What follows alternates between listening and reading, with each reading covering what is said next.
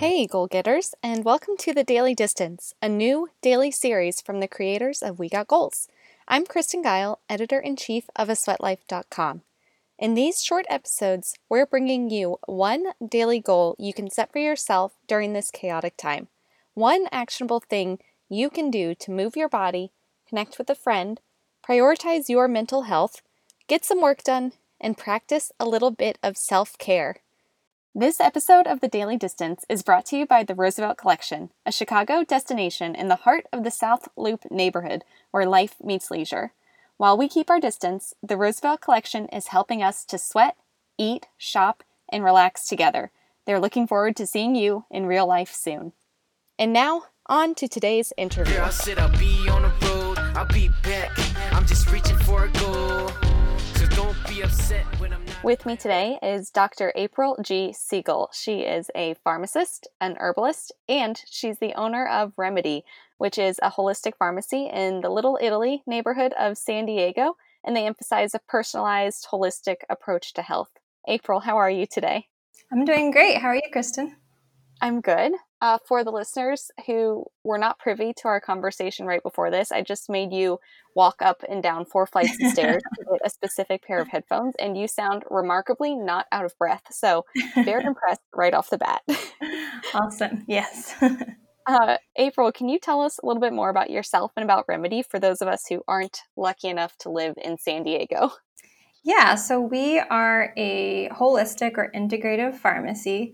I am a traditionally trained pharmacist, so a doctorate in pharmacy, and had some experience working at different pharmacies and hospitals and retail settings, and just really realized that I could not practice pharmacy the way that I, really envisioned it being practiced, and so hence the creation of Remedy, and so.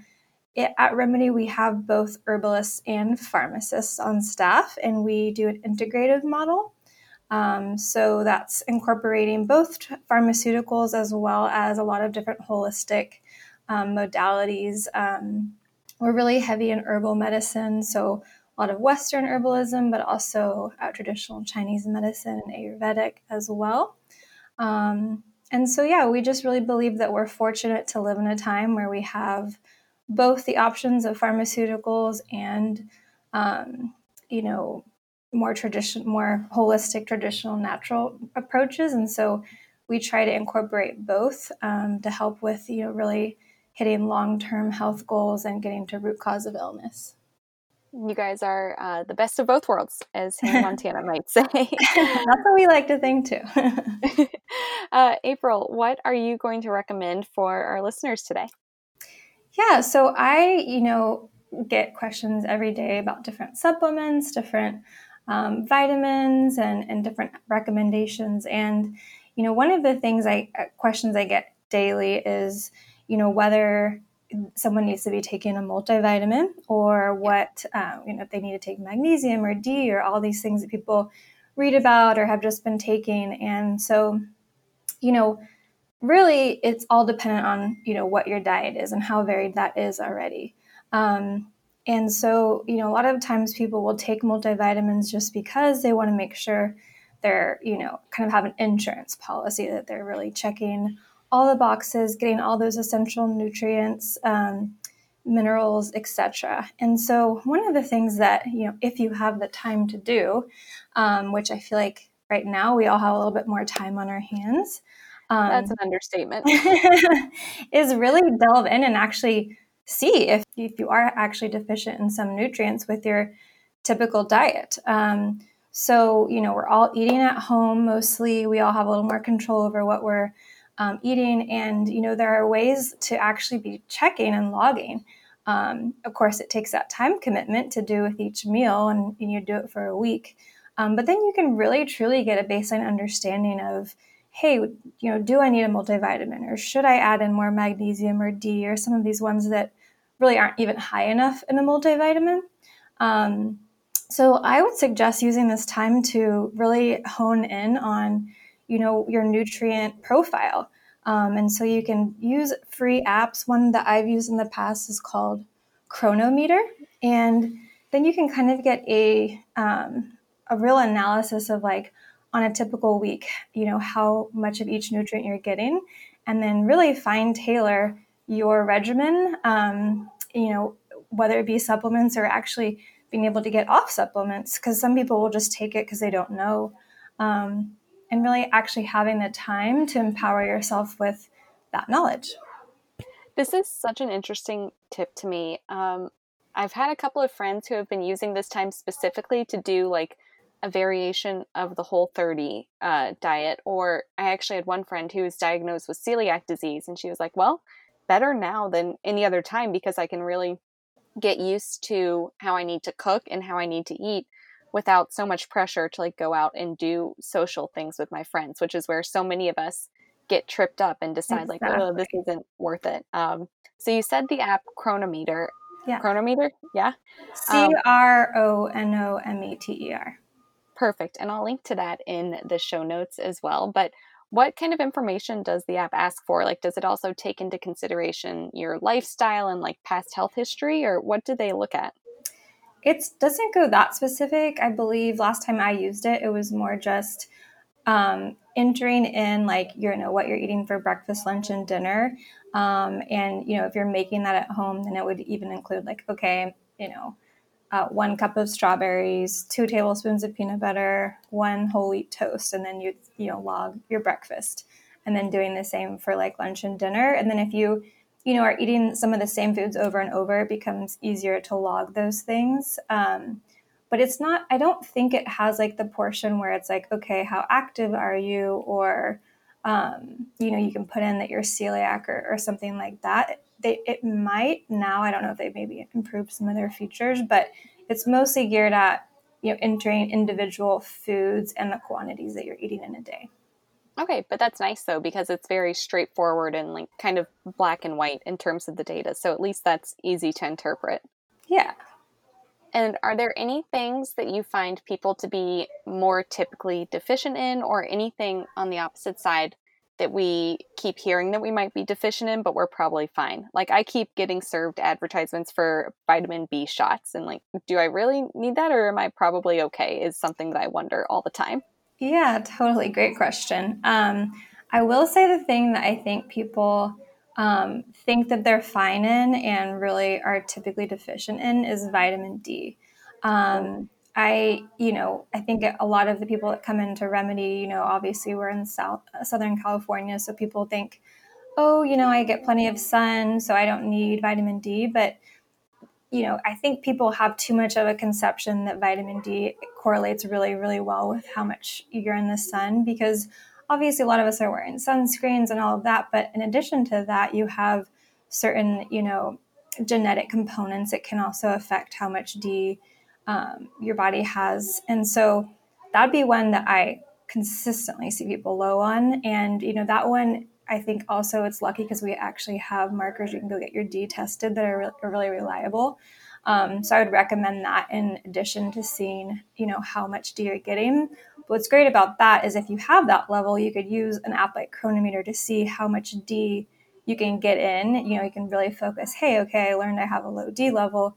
Let me learn about what foods are high in D and see, what's realistic for me to add in my diet every day, or what I might need to get, some supplementation in. So that'd be one that I definitely see people low in. In terms of overkill, yeah, actually B vitamins was the one I was thinking of too. The good thing about B vitamins is, if you're going to be taking them orally, like a B complex supplement, and you're getting a lot, your body will just basically urinate out what you don't need. So that's the good news. If you're getting injections, though, your body has a little bit, can accumulate too much of certain B vitamins. B12, your body will get rid of, if you're getting the B12 shots and you don't need it, fine. But there are some that can accumulate. So like here at Remedy, we do B12 shots once a week. And I'll tell you that the variation people's responses are very shocking. I'd say, wow, some people will be like, okay, I got a shot, I feel nothing. Okay, I'm probably not going to do that again. Other people will come in here consistently every week. If, when we had to actually change our hours with that shot, the B shot service, people were really upset. I cannot miss my B shot. If I miss my shot, I will have a bad week. I will feel very poorly. So some people are just very, very dependent on them. And I do think it has to do with like your baseline status and, different genetic variants. But you can definitely overdo B vitamins. And so I tell people to kind of gear it off of make sure that they're not getting if they're getting B shots, to make sure they're seeing someone who knows what they're doing and not putting in added nutrients that your body can't eliminate. And then B, just listen to your body. If you get a shot and you feel better, hey, that's great. If you don't really feel a difference, then hey, maybe your body just doesn't need that. So really listening to your body and how you respond to it is the best tip I can give you with the B vitamins. So your mileage may vary, is what I'm hearing. Yeah, exactly. And then if we do notice through our self-analysis that we're a little bit low in one area, is your first move or your first recommendation to try to adjust with diet? Or is there something else that we should do first? Diet's always best. My undergrad is actually in nutritional sciences, and I really think that the nutrients you can get from food are, your body recognizes them the easiest. They're more easily assimilated, absorbed, used. They don't have to be, they're not from synthetic sources. So anything you can get from food is great. That being said, a lot of people, don't have always the time to commit to that. Or like you said, like when we are going out to eat with friends or doing things like that, it can be challenging. So the next best option is going to be like a whole food based vitamin. Some vitamins are synthetic, and there can be, high quality, great synthetic vitamins. And I'm not saying that those aren't, a good product.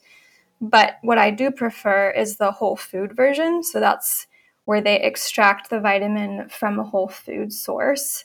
And once again, you kind of get that added advantage of a nutrient being more recognizable from your body, to your body.